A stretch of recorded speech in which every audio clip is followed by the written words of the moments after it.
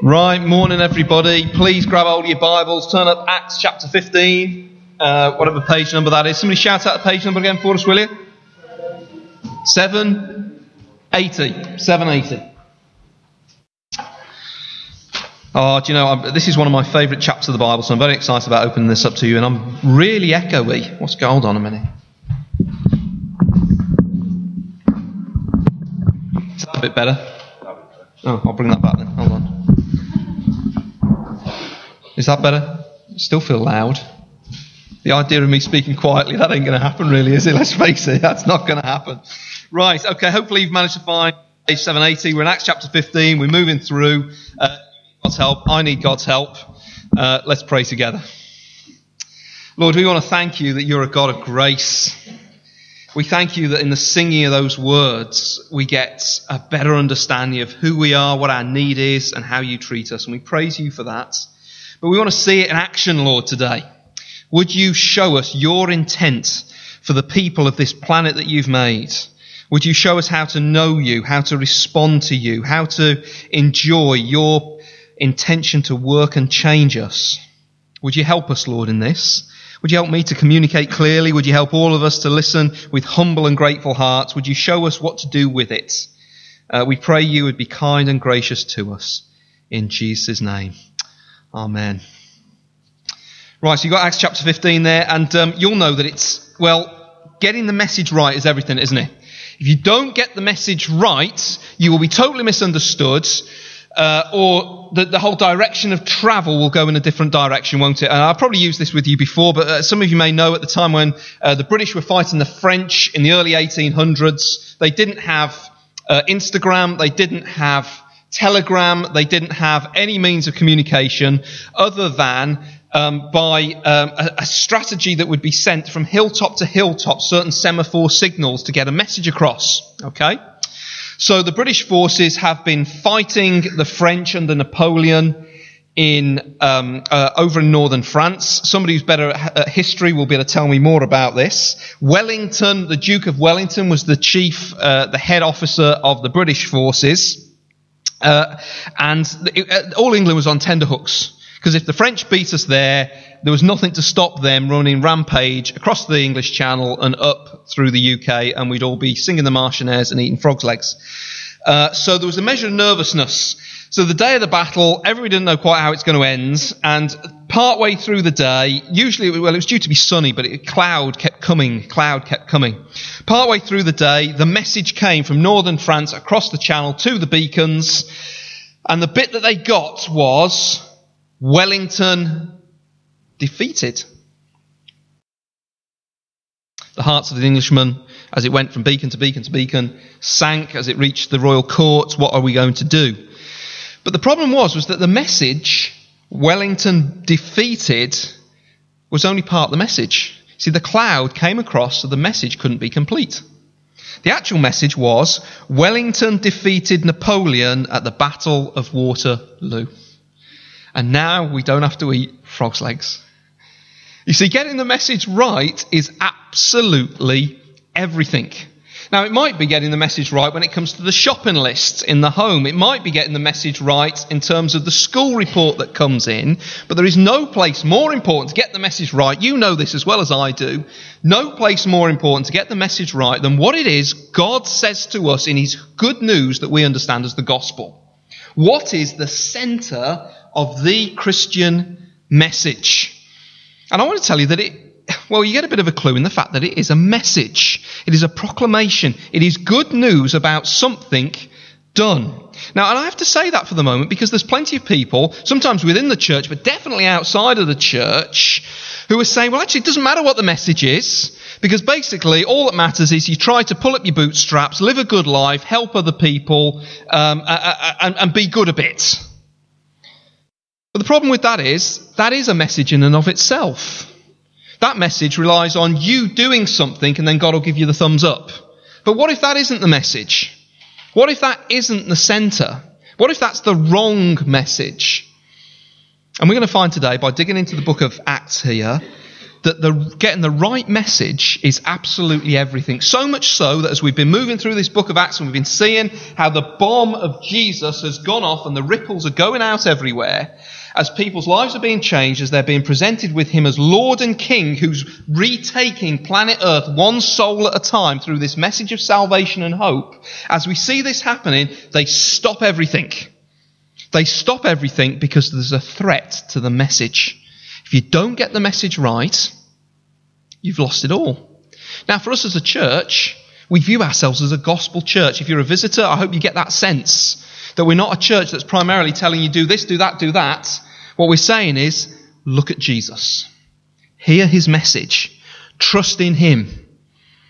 And if ever we drift from that, we're going to be in trouble. And we want to look at a little bit today at what it would look like to drift from that message. Okay? Right, so we've seen the message of the risen Lord Jesus Christ moving forward, claiming ground by grace, and all of a sudden we come to the beginning of chapter 15, okay? Have a look down at it. Some men came down from Judea to Antioch and were teaching the brothers. Okay, so the place where the Jewish nation started, around Judea, about 200 miles north. I know it says come down, it's because Jerusalem was on the top of a mountain and Antioch was not, but it was in the north. 200 miles to the north, where the centre of church life had gravitated to. The apostles were based, many of them were based up in Antioch, and they were sending the gospel out to the nations from there. Some Jewish dudes come up the 200 mile because they've got a bee in the bonnet. And can you see what the bee in the bonnet is? Unless you are circumcised according to the custom taught by Moses, you cannot be saved. You can imagine there wouldn't be very many men in their Bible study. I can go into one if that's what you say, all right? Remember, circumcision was a rite and a way of demonstrating and marking you out to the world that you were part of God's chosen people. That's if you're a fella. And keeping the law, well, look at it, verse 5, the same thing comes up. But some of the believers who belonged to the party of the Pharisees stood up and said the Gentiles, that's the non-Jewish believers, must be circumcised and required to obey the whole to obey the law of Moses, the whole Jewish law. Do you get that? So the message is being changed. Up to this point, the message has been, trust in Jesus. He is the way we get connected to God. There is nothing we can bring to the deal except our calamity and our mess. But now they're coming and they're saying, actually, what you need to do is you need a bit of Jesus and you need to follow this religious pattern and follow these Old Testament laws. Okay? Why would they do that? What's going on? Can I tell you, they were really well-meaning. They were Christians who loved the Lord Jesus. They'd responded to the gospel of grace. But why were they saying this? Well, I think it's something to do with the fact that the law of God in the Old Testament was held in such high regard. It was like a temporary structure that was put in place over the Jewish nation to get them ready for and to hold them in place and to show them their need of the real Saviour when he came.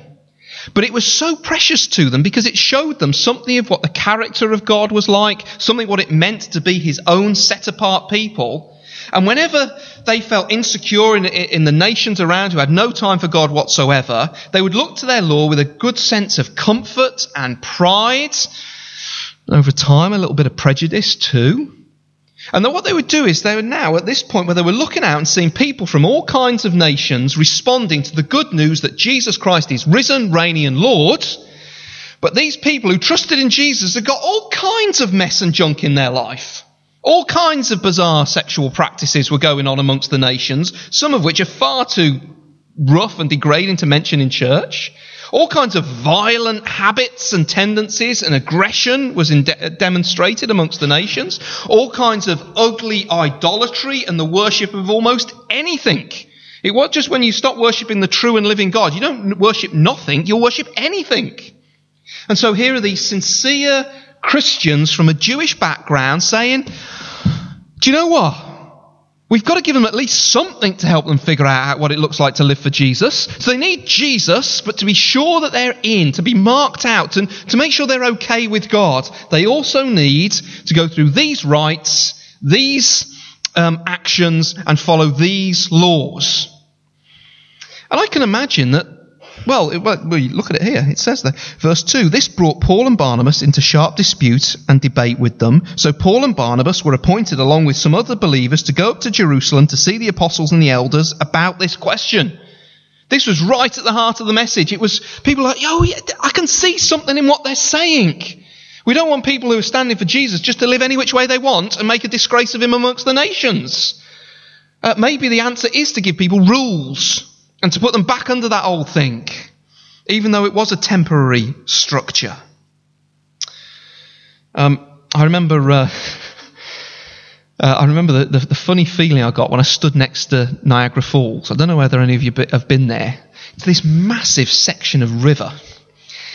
It's about a mile across, and there's rocks, and you just see all this water, and it's travelling at such a pace, it is literally scary. And although I'm sort of, about 30 metres back from the edge, and with a big handrail in front of me, I don't know whether you're like this, but when you sense there's danger around, you start envisaging what happens if the worst happens. So I'm always standing there, leaning over there with my kids, trying to have a bit of fun, but going, what happens if the barrier fails?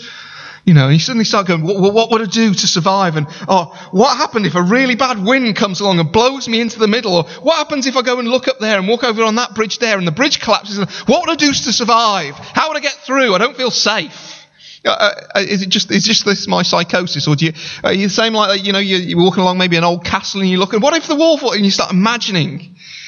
So there I am. I'm standing on Niagara, and of course you think, okay, right. If I'm to survive, if I'm to live, I'm going to need something or somebody to save me. Okay? But while I'm waiting for them, I'm going to need a little bit of help too. So I can imagine that this is going through my mind as I'm standing there. I can imagine that I'd be okay for a bit if somebody chucked me one of those life rings. Have you seen them? The big orange things, And because the orange thing would keep my head above water, and if I just kicked like a mad one, maybe it'd keep me away from the torrents just long enough to be saved. Okay? Steve, why are you telling us this? The law and the Jewish rites are a little bit like a rubber ring for somebody who's heading over Niagara Falls. They're a temporary thing that might slow down the inevitable death, that might show you what you need, i.e. you need something that will carry you in the opposite direction and keep your head above water for long enough. But it also shows you that you can't get out yourself. It was a temporary structure to do that. And now there's Jewish people who want to turn back to it. And you say, okay, well, what does this matter to us? Well, I know there's people in this room, because I have a tendency towards this as well, and I'm trying to recover from it. There's people in this room who really like the idea of being able to keep themselves afloat. Is that you? So when we sing about grace on a Sunday morning, it connects a little bit, but you're already scrabbling around for something to give you a sense of confidence that you can bring something to the deal with you and God. There's something hardwired into us that we are by nature seeking to be self-righteous. Now you can see it in somebody else. Oh, they're so self-righteous. But it's hard to see it in ourselves, isn't it? I just like the idea. No, I'll push it. I'm in love with the idea that I can save myself. And I wonder whether some of that has slipped in. And I wonder whether that is why Paul and Barnabas go, whoa, easy, don't go there. But just before I say that, some of you may be sitting here and be tempted to say, I don't give a rip. God says he helps me out. That'll do. That's good enough for me. And I wonder if that's the case. It could be that that's just a little sign of indifference to how much it has taken for God to save you if you're a believer here today. It could be that you're in danger of going and saying, well, forgiveness, thank you. I'll just carry on living my life the way that I want to. Do you see there's dangers all around? Do you see that it's important to get the message right? So that's what they try to do in verses 6 through to 19. Could somebody who's got a loud voice where you are read for us verses 6 through to 19 as we find out how this whole thing, this drama develops?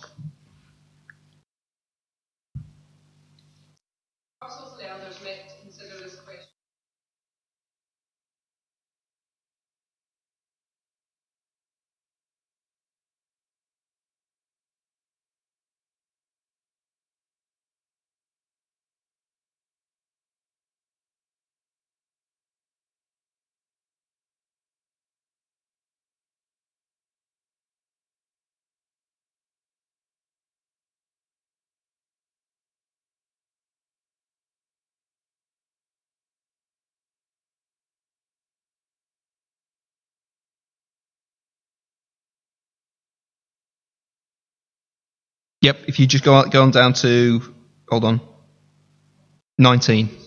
The whole assembly became silent.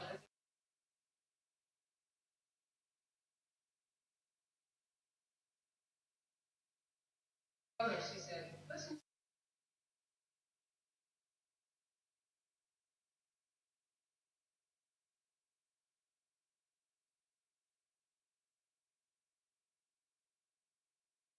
After this, I will return.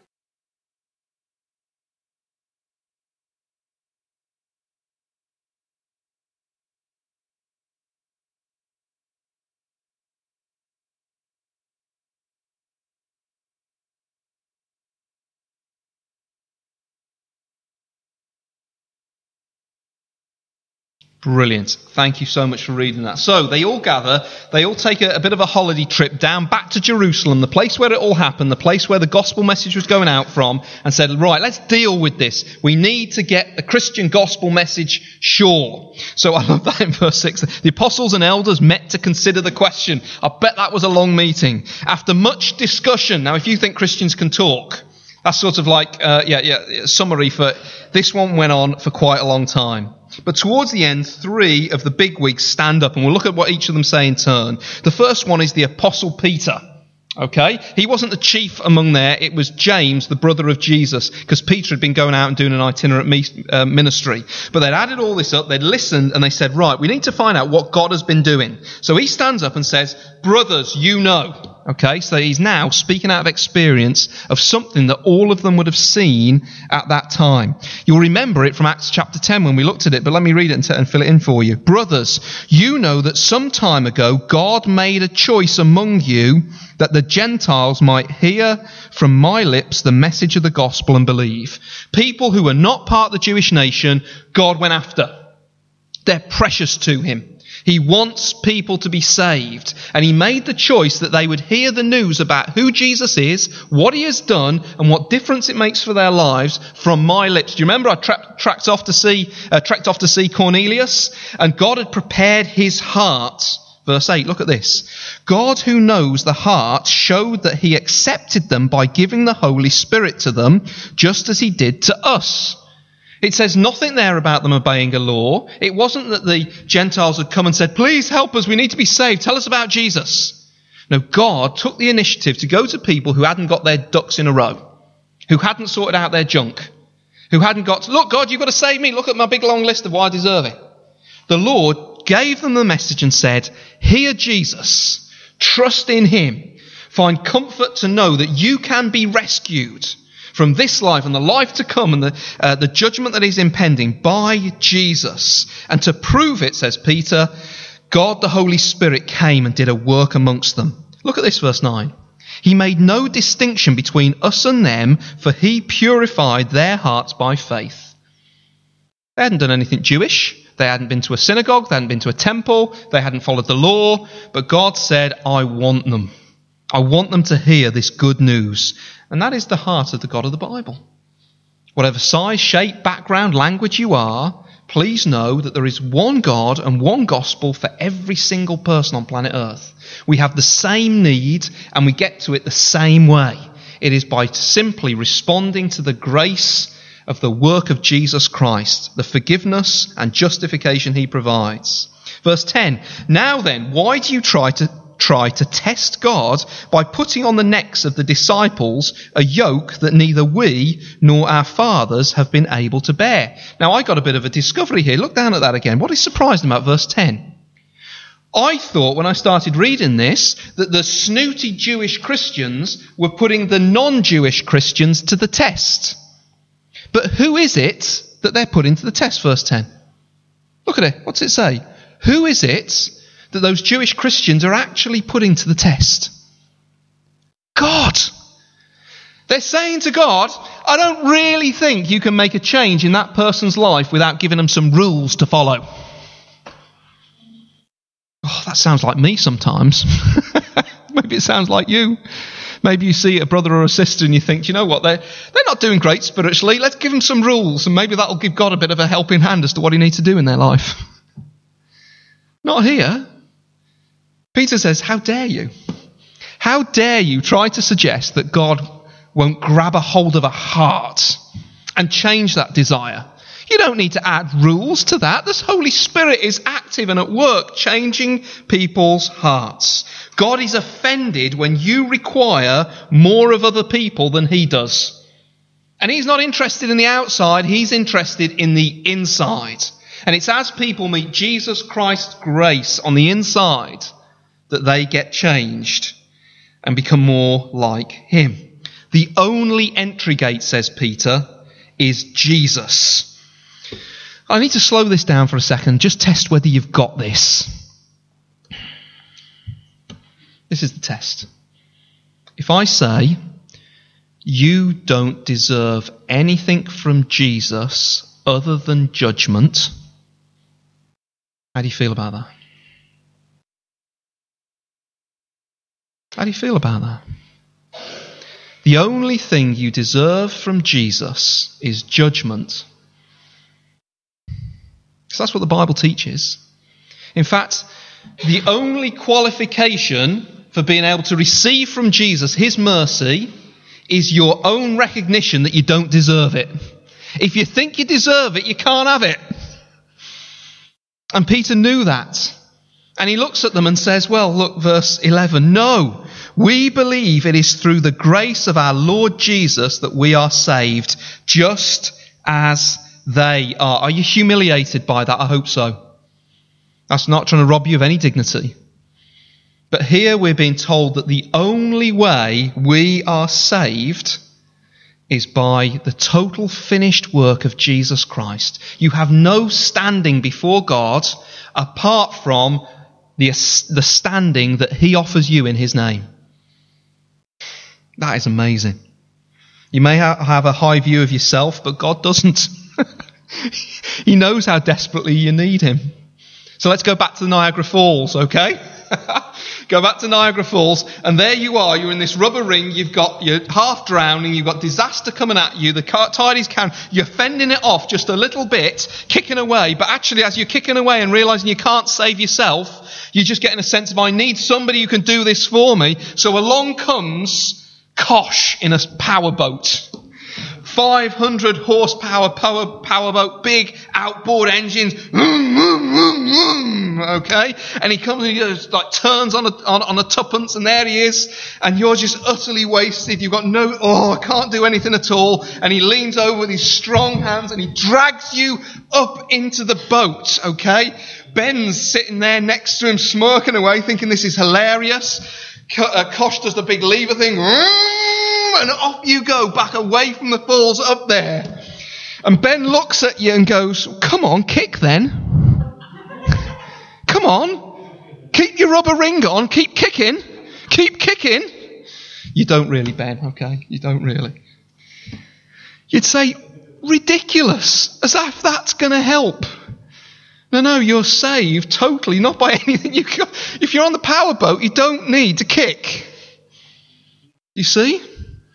Peter is saying, us Jews, he says, and anybody from any nation, the only grounds of you being safe and in relationship with God is the power that he brings to it through the gospel of Jesus Christ. You can't contribute to it. You can't add to it. It's got 500 horsepower or more. All you can do is enjoy it. And that's what Peter was doing. Paul speaks up very quickly, doesn't he? Paul and Barnabas, they quickly come in verse 12. They only get one verse, which is unusual because Paul's usually centre of attention here. The whole assembly became silent. Oh, something significant must have been said. As they listened to Barnabas and Paul telling about the miraculous signs and wonders God had done through them amongst the Gentiles. And what is absent is there is what you've got to spot. There's no list of, and guess what? And the Gentiles deserved it for this, and this, and they started obeying the laws, and so God did some more signs. It didn't work like that. God was just lavishly merciful to them. And then comes your hardcore conservative dude, the Jew of Jews. Here is James, the brother of Jesus. Now, if ever you've got any doubt that Jesus was who he said he was, okay, you've got to look at the character of James. Now, I don't know whether you've got a big brother. What would it take to persuade you that your big brother was God? Do you know what I mean? That's not going to be an easy thing. Because we told in the other places, we find that James wasn't a believer in the Lord Jesus until after Jesus had been resurrected from the dead and he'd met him again.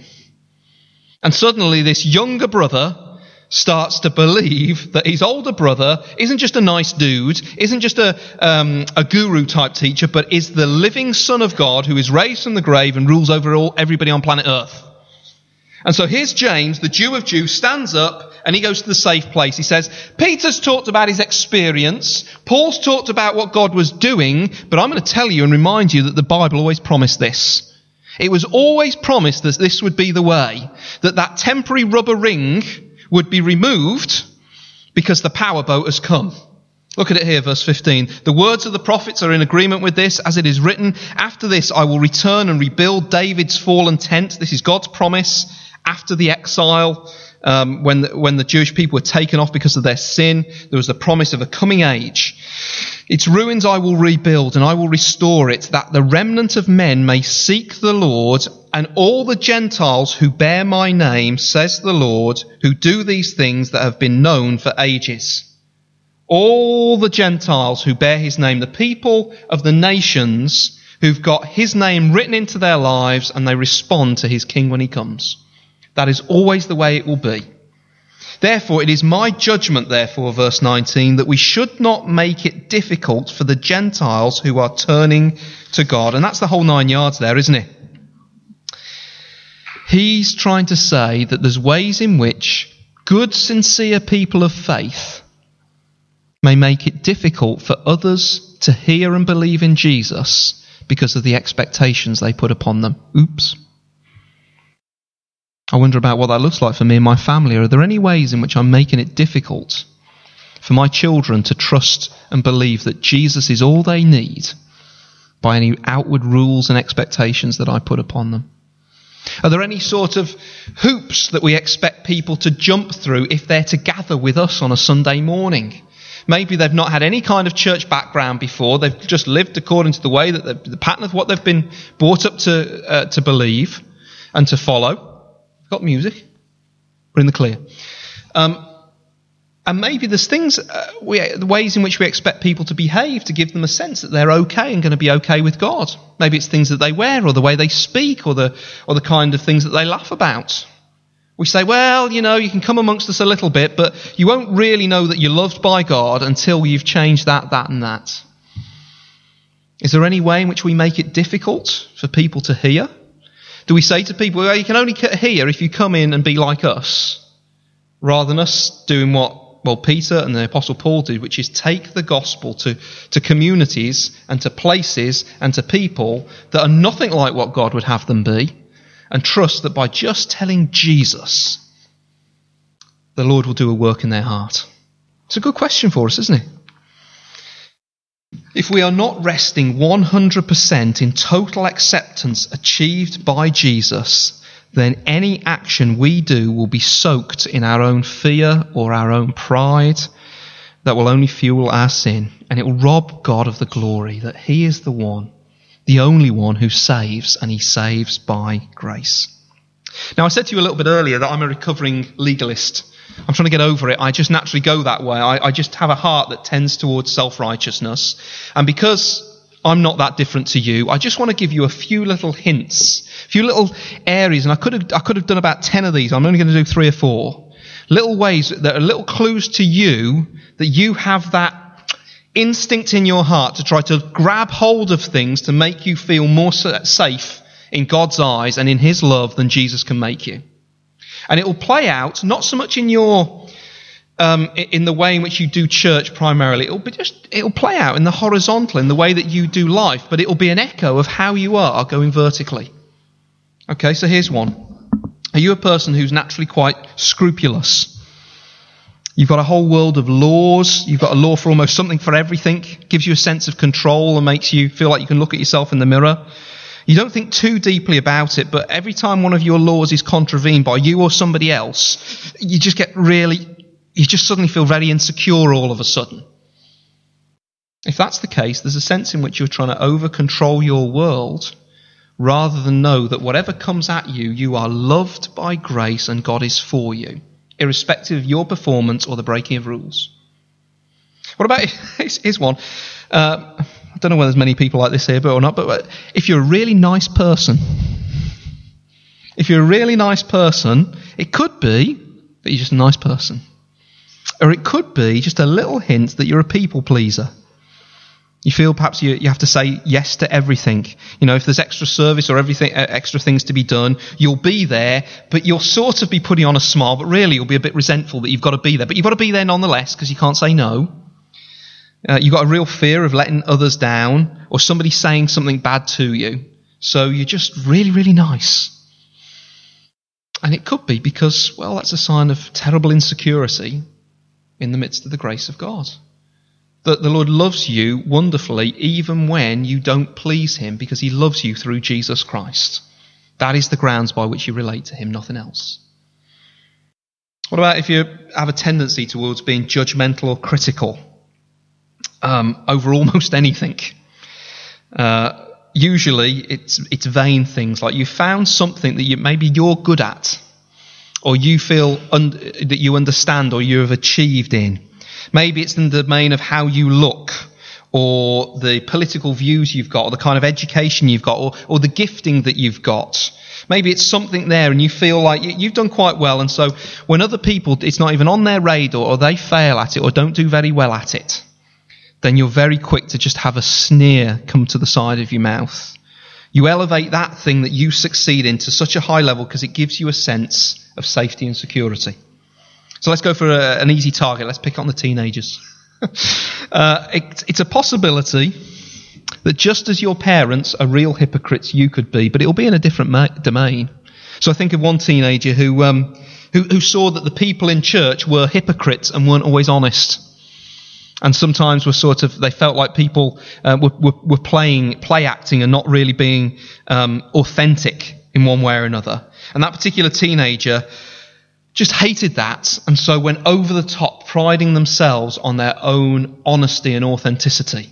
I'm not a hypocrite. At least I'm not like one of those people. So I can reject them and I can look down on them and say that I'm better than them, sit in judgment upon them, and I'm probably right, but what I can't do is look back and say, well, actually, I'm prideful, and perhaps I'm hiding behind my own openness and authenticity rather than facing up to the junk in my own life.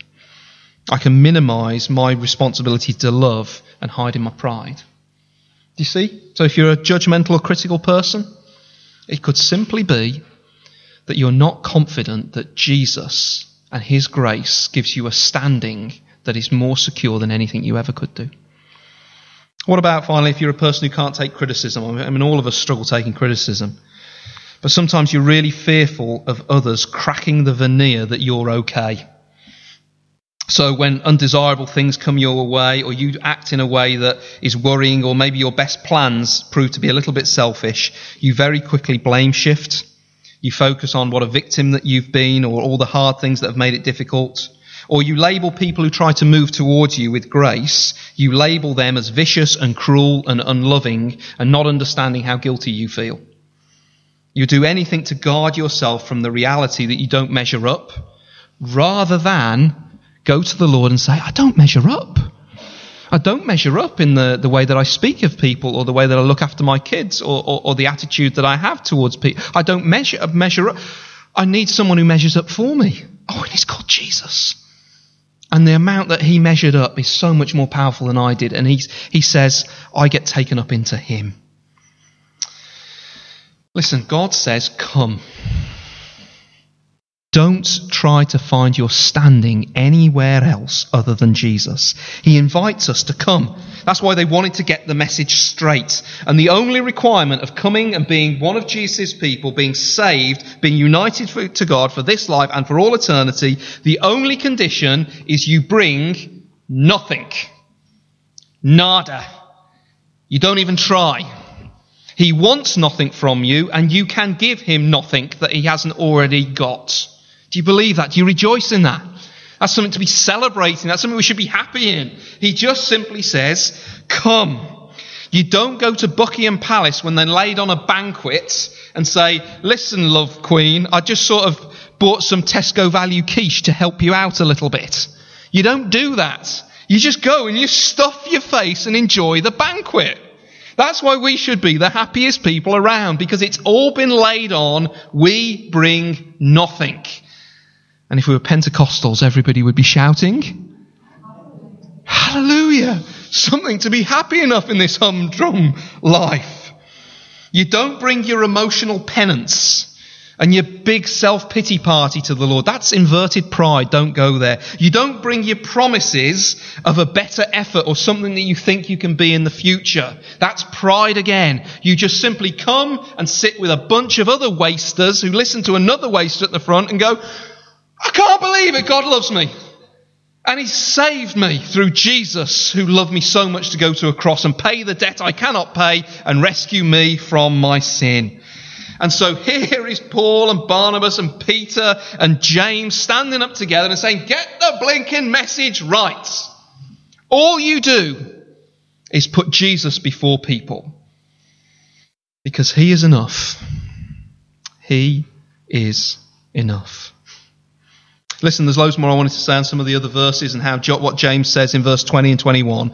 But I don't think we're going to bother, because I think we've got to the place where we need to be. Do you think you're going to be able to sing the next song with a little bit more hope than you could at the start? Oh, I hope so. Let's stand and sing together.